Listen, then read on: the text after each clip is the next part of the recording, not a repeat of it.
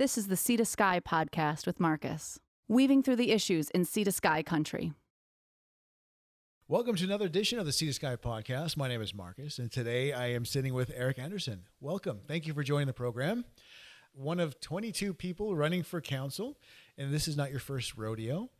Question I open pretty much with all the councillors as of late is, what makes you stand out from the other 22 candidates? Well, I think I can begin, Marcus, by explaining that I've been very closely involved at Municipal Hall, representing a variety of issues and organizations for quite a number of years now.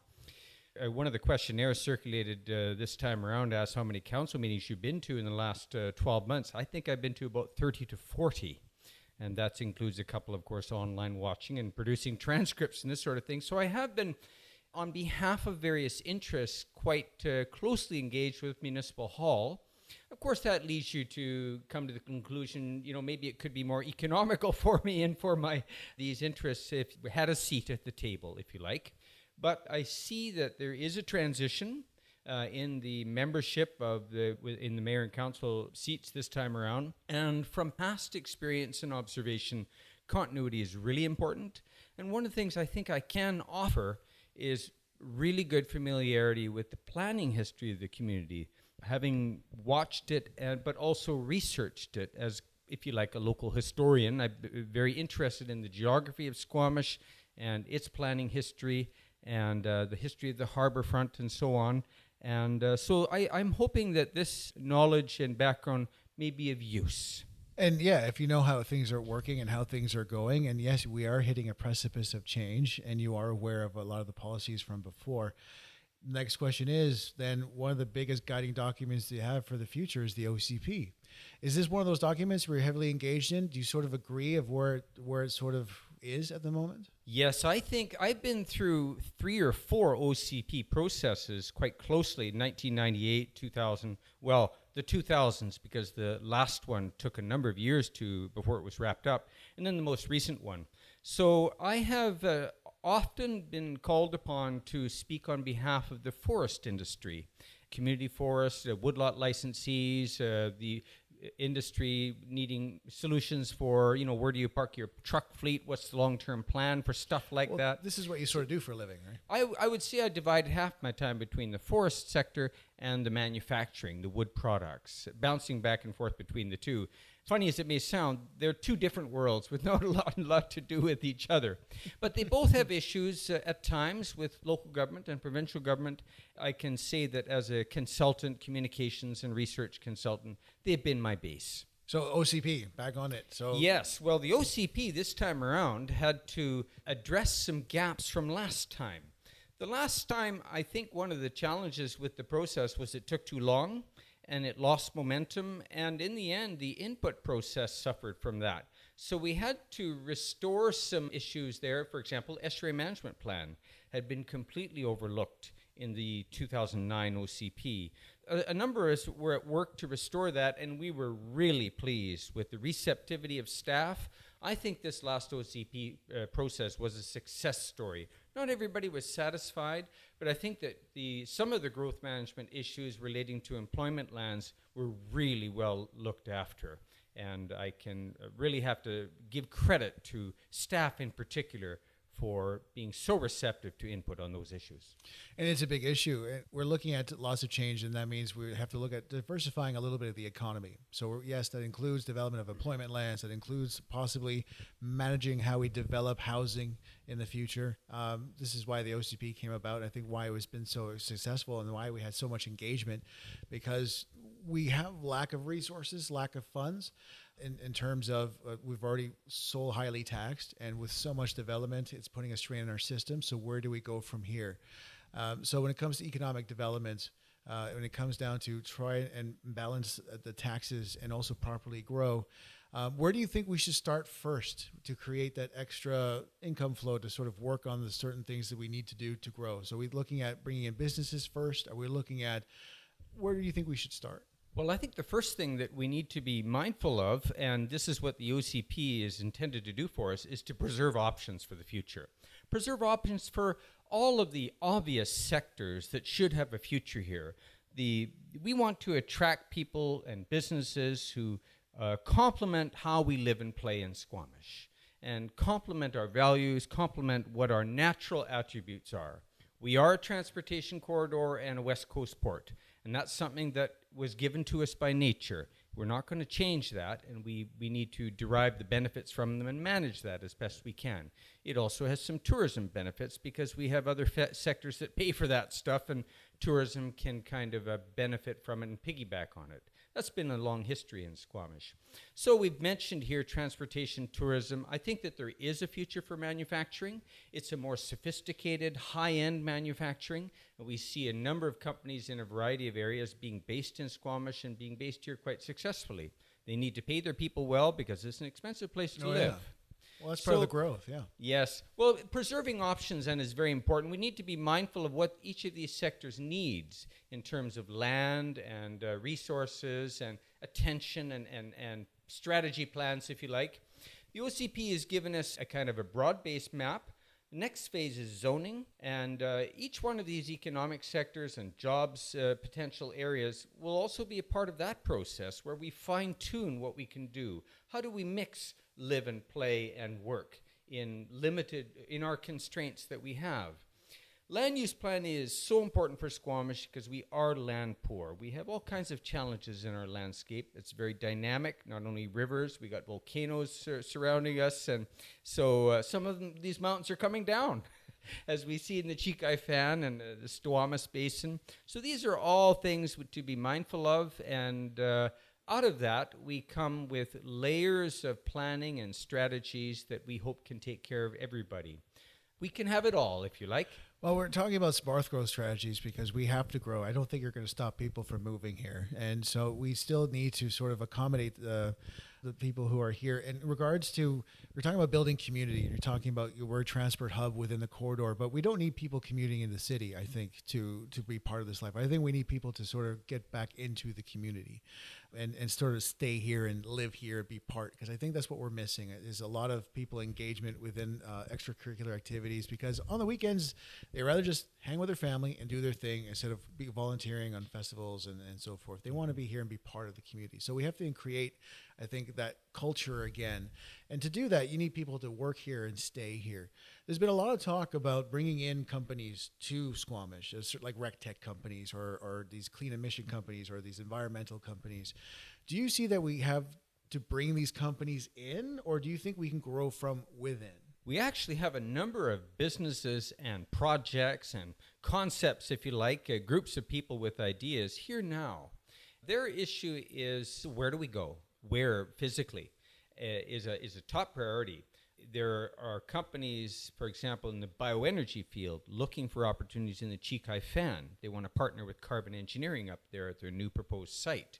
There's companies in areas in the waterfront, and it's miscellaneous, all kinds of things down at the waterfront, because down in the Lower Mainland, they haven't managed their waterfront down there all that well either. So we have refugees coming up, and we've been warned about this for years, or tipped off that there's opportunities here, like boat design, boat construction. So that we have some pretty good ideas already about what has potential here, because they are here already, at least in nucleus, in many different areas.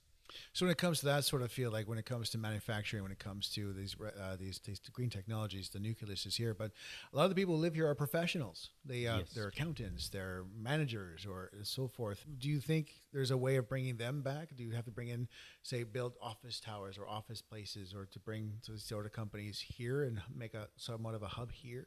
There may be opportunity for that in select areas, but it can be overestimated. I don't want to discount it, because there's lots of competition for those types of businesses. And we do have some, if you like, natural advantages. Our surroundings, our live and play environment is an advantage, but we're not alone in being able to offer this. And we should also keep in mind that we have had companies come and go in this field, and there's nothing to prevent them from picking up and going. We should also keep in mind that there are other companies here that are going to be here for the long haul. We can have both. But again, this comes back to land use planning and making sure that we preserve the options for both. But I would agree that there's opportunity to attract people in the sort of, if you like, the knowledge-based industry, and we can build on our university sites, and we will likely expand those, because in the Lower Mainland, the universities are running out of land themselves, and they're looking for places for satellite campuses. So I'm optimistic that probably UBC, that's the discussions have been carried along furthest with UBC, but another satellite campus in Squamish is not out of the realm of possibility. So that we can build on what Capilano University has here. They have a mandate to serve the corridor, and I'm sure that we're going to see them back or building their base here in future at some point, when the resourcing is in place. Well, at Quest University too has Yes. programs in place for locals to go, and basically it's not overly expensive like they think. The locals, if they go to Quest University, they actually save themselves a lot of money. So but when we're talking about growth, you're talking about getting that balanced options, keeping all your options open. How do we do that? How do we manage the land use? You said it twice now that we have to keep our options open. We have to balance this way, and we have to make sure that we have this and this in a balance for it. So how do we do that? I think a part of the experience of Squamish over the last, I'm going to go back 15 years now, probably, maybe a little bit longer, is we had some very big, messy debates about what we should be doing with our waterfront 15 to 20 years ago. And it didn't work out well for us in that we had kind of a major swing of the pendulum, and a lot of continuity was lost. And people weren't getting along. We've all healed from that time. There was a major project proposal, as some people will recall, down in the downtown waterfront. We've healed from that.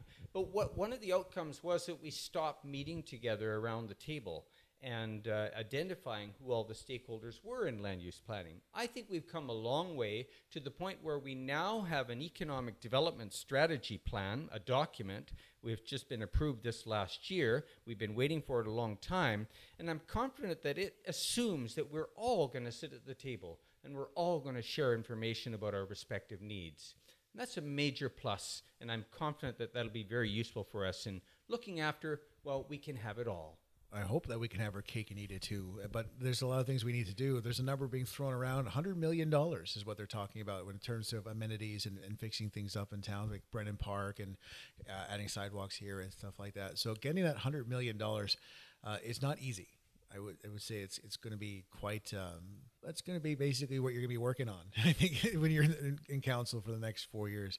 So how do we bring in this revenue then? How do we bring in the stream? So we talked about balanced growth. We're bringing in business. Now, how about like projects like LNG or Garibaldi at Squamish? Well, I think Woodfibre LNG is a done deal. They are proceeding, and the Garibaldi at Squamish is a little bit of an open slate. They admit themselves that they've got a lot of work to do in assembling their team, if you like, putting together their the next layer of detail in their planning, and they'll be coming back to us. It's important for both of these projects that the municipal government is in lockstep with them, can influence them appropriately. And that is it. There's a balance there of good relations, maintaining good relations. I'm not convinced that that has always been fulfilled.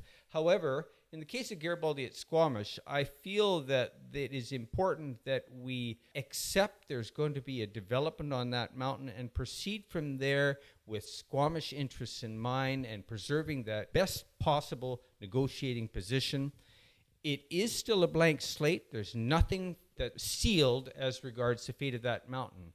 But as somebody working in the forest management area, I have to relate that we're under a lot of pressure.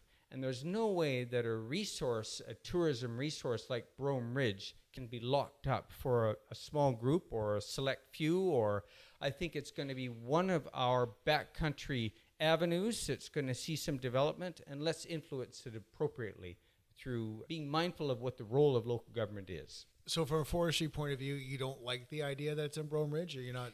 Actually, the forest industry over the years, and the Brome Ridge proposal under various names got its start in the late 1950s. Yeah, it's been around for a while. It's been around a long while, and the people who were involved in timber operations on Brome Ridge are still around.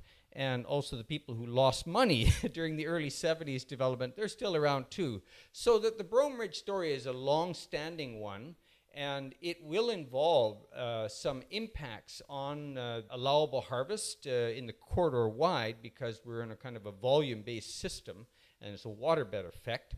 However, one of the things that's evolving is a community forest for Squamish.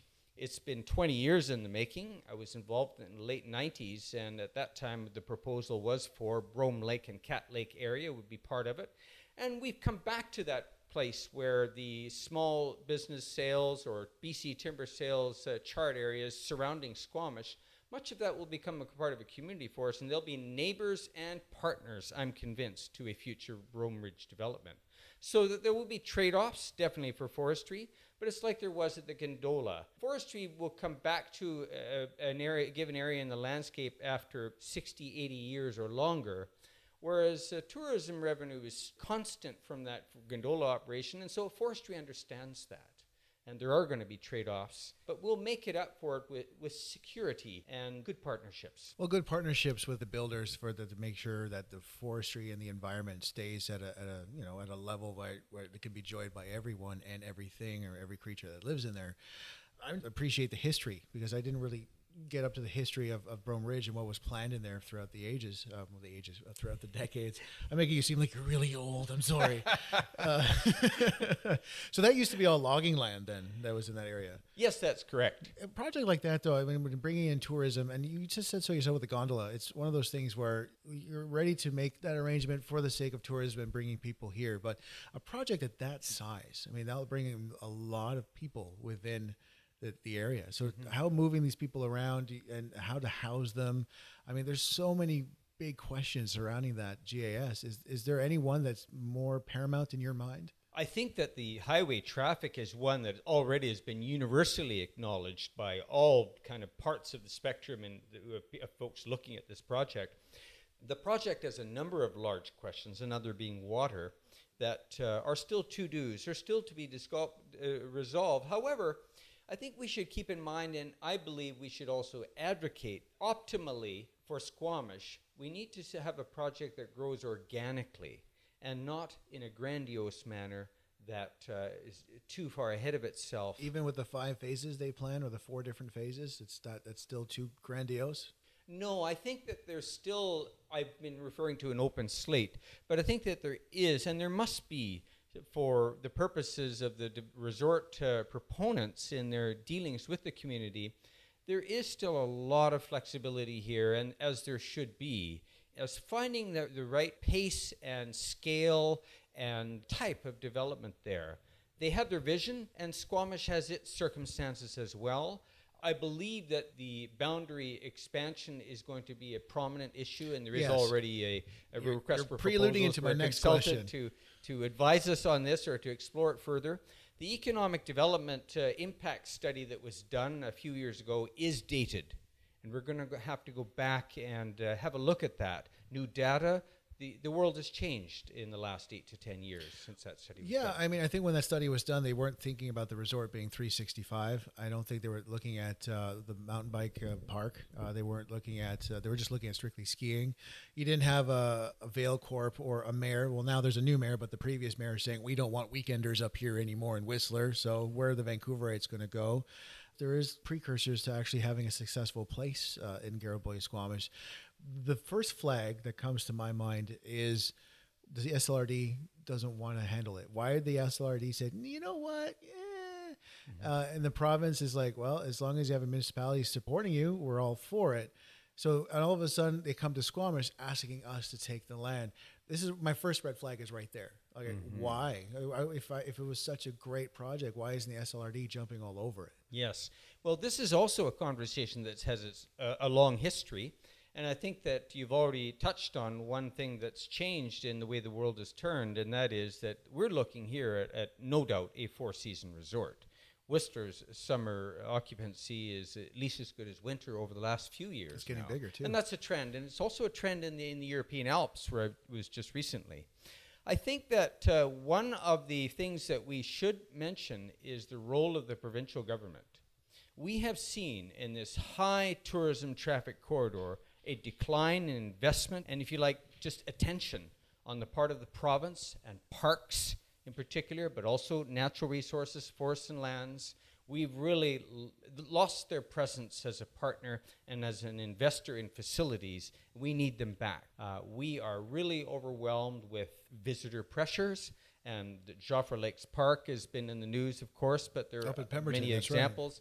They are the central agency involved with us in approving the Garibaldi at Squamish development. So the provincial government is a very important player in the whole context of how we address tourism opportunities and pressures.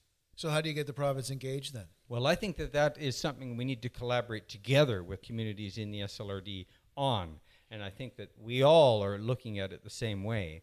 And I'm confident that Squamish and the other communities in the SLRD have much in common to proceed with good, healthy political partnerships vis-a-vis the provincial government in the years ahead. So in terms of the province not sort of stepping up, like you said, when it comes to parks and stuff, who's been footing that bill then? Has it been the districts and municipalities sort of stepping up? There has definitely been offloading.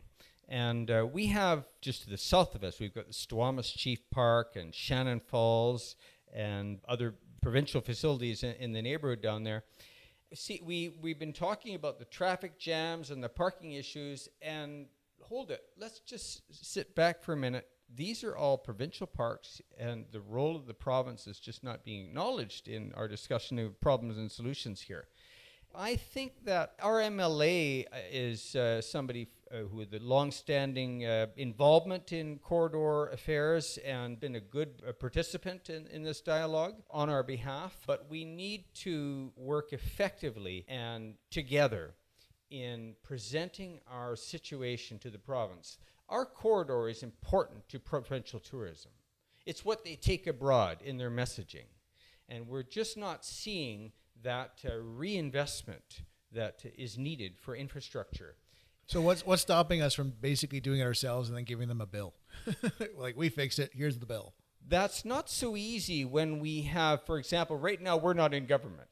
And we're not a competitive riding.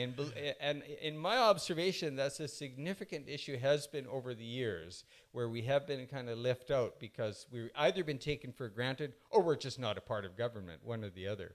I think that we're not alone in the world, and we have to realize, and I think of this often in connection with Squamish, is that we're not a community that pays its own way. That highway was a gift, that $700 million highway. And we're asking for all kinds of things from the provincial government. So we also, on the other side of the ledger, need to be mindful about what is our role? Are we creating problems from the province in how we plan and execute our own future? I would argue a little bit about that highway being a gift because they wanted the Olympics so badly. And the Olympics included Vancouver and Whistler. We were sort of in the middle. So we happened to get the highway great because they wanted the Olympics. It's the same thing how we got, in Richmond and all the others got new arenas and skating rinks and ice sheets. And up north, they had the ski jumping and the bobsled and all that stuff. And when we came along saying, hey, we'll get a skating rink in our neck of the woods too for some Paralympic stuff, and that never happened. It's like, yes, we got the highway, but then we did get the short end of the stick when it came down to, they had a big infrastructure boon for the Olympics. So saying that it's a gift is like, well, no, it's kind of like they had to build it for their little pet project called the Olympics, and we're sort of sitting in the middle of it going, hey, we're here too. Mm-hmm. Well, Squamish has been a case for the province. For example, if we think back to the Ashlew Power development, where the province came in with new legislation, they weren't going to put up with us for that episode. Whatever you may think of that episode, it was an illustration of, look, the province you're asking for a bunch of money for the province, but you won't cooperate with revenue generating projects like that. In the case of forestry and lands management, in 1997, the province said, we can't afford to run forest recreation programs here anymore. We're going to move that office to Nanaimo. 10 years later, they said, we're not generating the revenue from the timber sales program in there because nobody wants us to do any logging anymore, so we're moving that office to Chilliwack. We lost out of that. That is just one illustration that we can't assume when the urban center has so many demands on it, making to the province and other senior government for transit and everything else, that we have some kind of status that we deserve this and that. We have to be mindful of our place in the provincial economy that produces the revenue for the amenities and the reinvestments that we'd like to see here.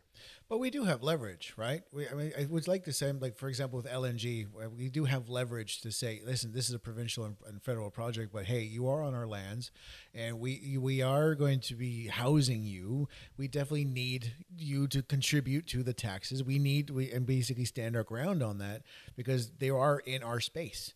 It's the same thing with the cannabis laws that are coming through that's legalizing cannabis. We pay for the RCMP here, right? Municipality pays for them. We pay for the enforcement. We pay for the implementation. So we do have, I think, not knowing our place, but knowing, like, you know what? We know what we deserve, not necessarily knowing our place. Like, you know what I mean? What I'm saying like that? We're like, we should get what's ours and know what's ours. I quite agree. And I think that the taxation issue relative to wood fiber LNG will be an important matter that is going to be on our lap as a community to sort out with the province over the next year. It will tie in with other projects elsewhere. We're going to be part of a larger context. Of course, the major pulp mills on the island and further up the coast have been a part of the discussion of municipal taxation for a while now. We're going to be part of that context. The port as well. So Squamish Terminals is part of a ports tax program and legislation. We'll need to consider all of these things in finding our due place with respect to tax revenue from wood fiber. Your sympathy is mine. At the end of the day, I know how business works. I know there's a lot of nuances that I'm missing. Also, when it comes to council and municipal governments, I'm like you. I follow along, but there's a lot of nuances that we're missing. I understand that, but I do feel that we need to be in a position to basically say, you know what's ours is ours. And I think that's the biggest criticism I feel from the last 4 years of when I'm talking to people and candidates is that the last group that was here did not quite understand that. They left a lot of money on the table. And so when we go for developments and when we go get big projects in here, that we be sure that Squamish is well represented in terms of we get our amenities packages. We are able to upgrade what we need because we're at a point now we need to do that. Leaving money on the table, there are some good illustrations of that. One of them is dredging in the Malcolm Blind Channel. We had a leaseholder with a railway property on the oceanfront lands that offered to do dredging for us, major dredging, before they left the property. That's now over 12 years ago or so. And we said, no, just leave as fast as you can, just leave the keys behind and bye-bye. And now we go to the province and we say, we all of a sudden need to build a bridge because we're building a bunch of condos down there and we need a new crossing of the Blind Channel. Can you help us? And the province says, what? The province has already balked at paying the cost of that bridge. Now we're going to go back again and we're going to need to have a new conversation because that is clearly a major project for our tax base is going to be hard to handle. That's going to be a very expensive crossing. Yeah, we need the way in and out, especially for densifying. I mean, right now with the Jumar and the one traffic light and the railway there, that one way in, one way out, it's going to be quite jammed. That's a project that's a bit of a sleeper. I don't think that it hasn't been on the public agenda, so to speak, quite yet. A number of us have been watching this over the years. You're building or planning to build all of this density in downtown, and the truck route solution has been occupied more attention, and it is part of the package of dilemmas in getting in and out of downtown and waterfront. But this new bridge over the Blind Channel is going to be a very costly project and one that we really haven't come to terms with. And it's you began with the question of leaving money on the table, or that was part of your question. And there are big ticket items. We've left money on the table. There are other big ticket items we're going to have to negotiate. We better be looking at the whole picture as we go. All right, now you're going to have to list me those things. You said there's a number. I need more now. I've been involved recently as representing the forest industry, and we have an issue of harbor dredging. We have not seen Malcolm Blind Channel dredging in a significant way since 1986. And we're now at a point where our recreational boating community, of course, they've been watching this and complaining about it for years, but it's affecting all of us. It's affecting real estate development and the planned projects on the waterfront, and they're part of it too. And of course, they're a revenue part of it, and they need the fill, and so everybody needs to fit together and can. More recently, with issues in the Squamish River has been changing on us. Things have been happening up in that watershed. And we have more material coming down, blocking the channel now more and more than in the past. And it's come to the point where a little bit of maintenance dredging we did 3-4 years ago, that's just overcome again. And so we need to now, first of all, get ourselves lined up together around a table. Who can do what for who, and how can we work together? But we are going to need some help. And for that, we're going to have to explain to senior governments the economic role of the Blind Channel. This is, you're asking for a list of projects. This is we can call it a multi-million. It's at least a couple of $1 million that's going to be new money into the community we're going to acquire to do the comprehensive job that's needed. And this is an integrated dredging plan that's going to do habitat restoration, land protection because Squamish Nation lands is eroding, and the navigation maintenance for boating and also commercial traffic. We're going to have to acknowledge to senior governments or explain to them and acknowledge for ourselves the commercial transportation role. We can have fish boats here. They're looking here to put up fish boats, place for nets and stuff like that. Well, that's commercial traffic, and that scores you some points in negotiation with senior government. We're going to have to realize that the forest industry is there for the long haul. They don't have anywhere else to go. And that barge traffic and new types of barge traffic, big and small, for specialized marine transport, this is a part of our argument, the case we're going to have to make, so we need to be clear about it ourselves. So this is a big ticket item. One very important for the tourism and economic future of Squamish is harbor maintenance and properly realizing the vision for our waterfront. Well, Eric, I must admit that you're bringing a different perspective than what I've been hearing. Usually, I've been hearing about growing inside Squamish, bringing in businesses, rec tech, and all that sort of stuff, and green companies. The fact that we can still use our nature and our surroundings and make that profitable and yet beneficial for everyone in terms of environment and tourism and everyone. Thank you for bringing that up because it's one of those things I haven't heard yet. And so, I mean, if there is a possibility of doing all this and making sure we have the right partnerships and to bring in that extra income, that's less of a burden, I guess, on the rest of us to come up with that big $100 million bill that we're looking at to fix all the amenities that's missing here. Partnerships is a key word, and a real interesting partnership story, success story for Squamish is the herring recovery program in Northern Howe Sound. That's a partnership between industry and naturalists, if you like.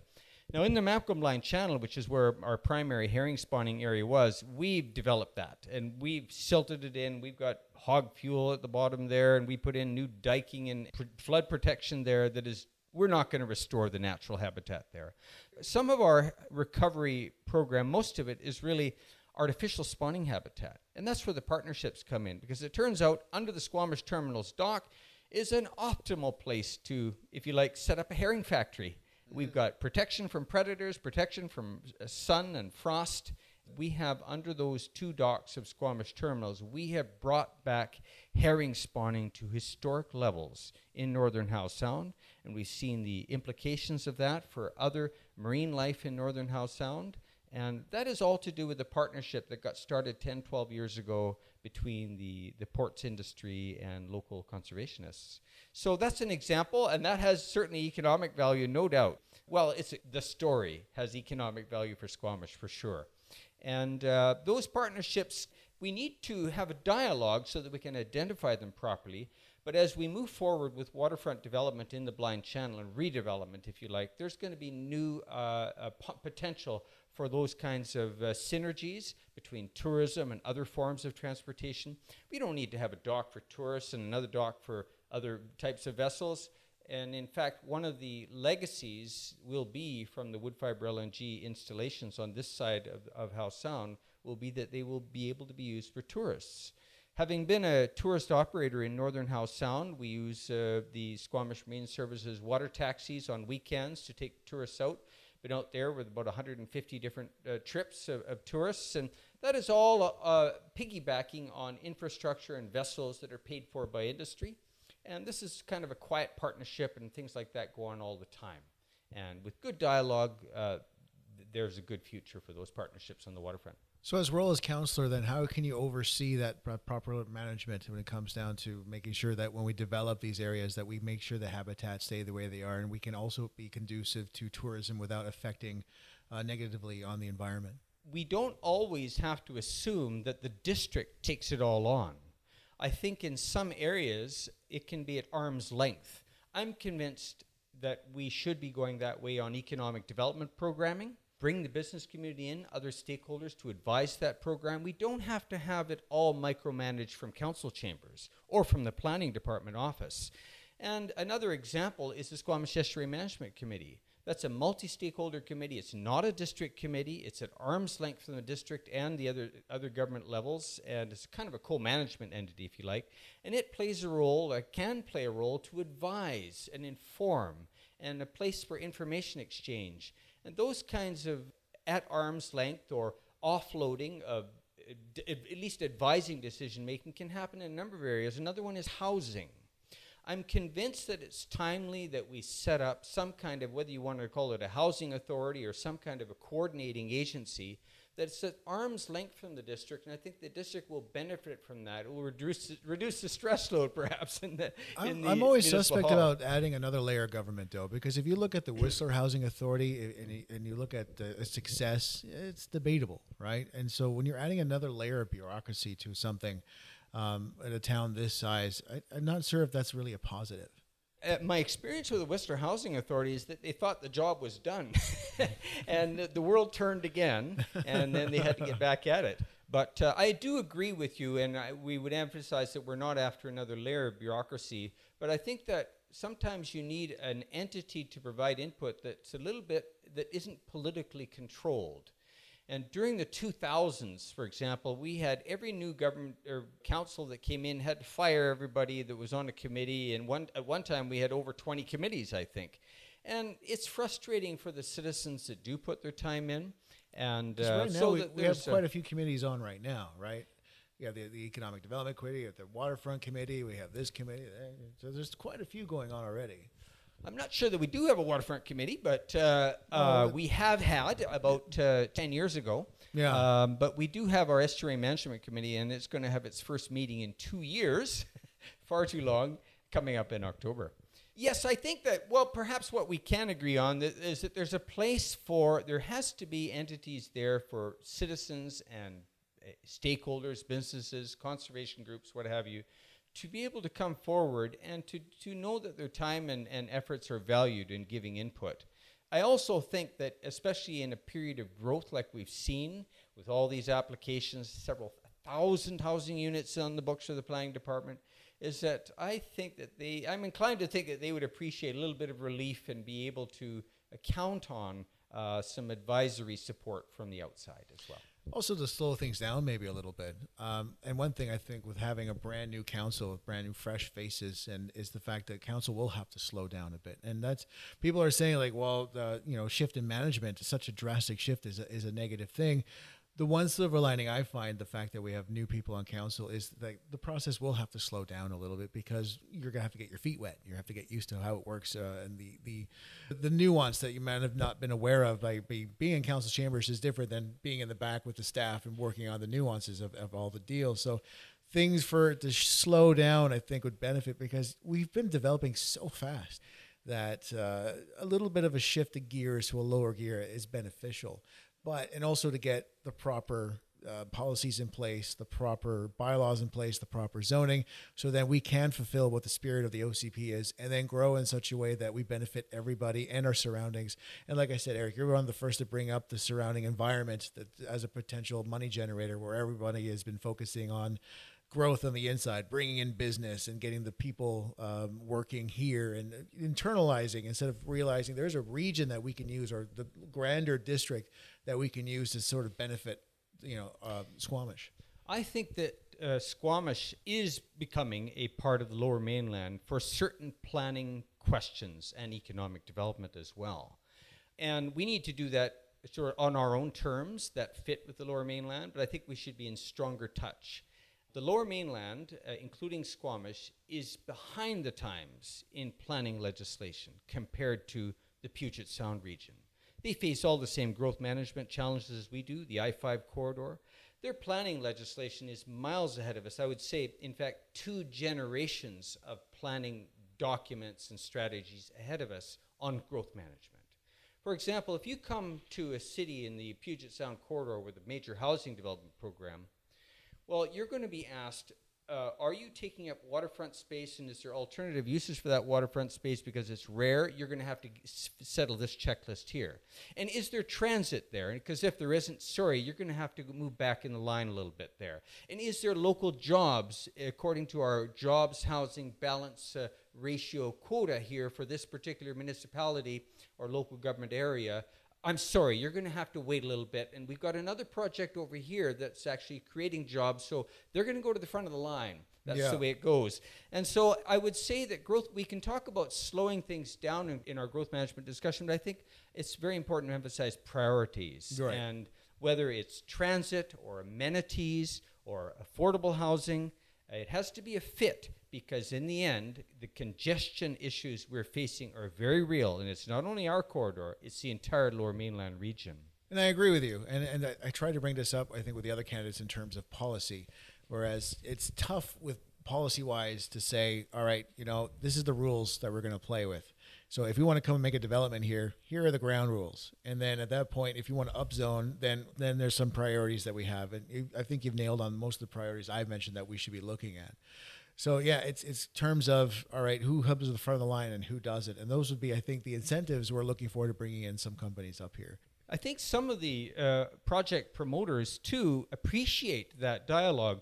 I'm a recently retired director of the Chamber of Commerce, and through our executive director, we put together a questionnaire for developers, particularly housing developers. Those are the development proposals coming to us as the Chamber Board for comment and support and so on.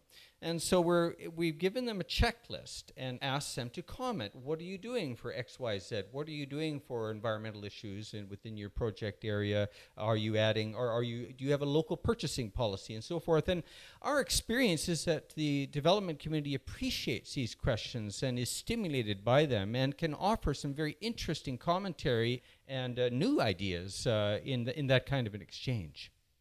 Well, thank you very much, Eric. It's a way to save the best for last. Thank you, sir. Is there anything else you want to mention? Anything else that we sort of glanced over that you want to dig in? Now's your chance. Marcus, we've had a tremendous conversation. I really appreciate the opportunity. A very vigorous conversation here that much appreciated. Thank you. Well, thank you very much. How can people get a hold of you and get in touch and find information, your websites or... I'm a communications guy, but I'm not a tech guy. And I don't have a website yet, but I do plan to have that, so we'll watch for that. But I am on Facebook quite actively. I've got 2 Facebook sites, Eric Anderson and Eric Anderson for Squamish. And I've got about 60 questions posed to me already, and I'm on about 39 or 40, and we'll get to the rest of them within the next few days. Anderson with an E. That's correct. Anderson with an E. Well, thank you very much, Eric. Thank you again, Mark. This is the Sea to Sky podcast. If you have a comment or story ideas, please check out our website at seatoskypodcast.com or on Facebook and Twitter at Sea to Sky Podcast. Thank you for clicking us on.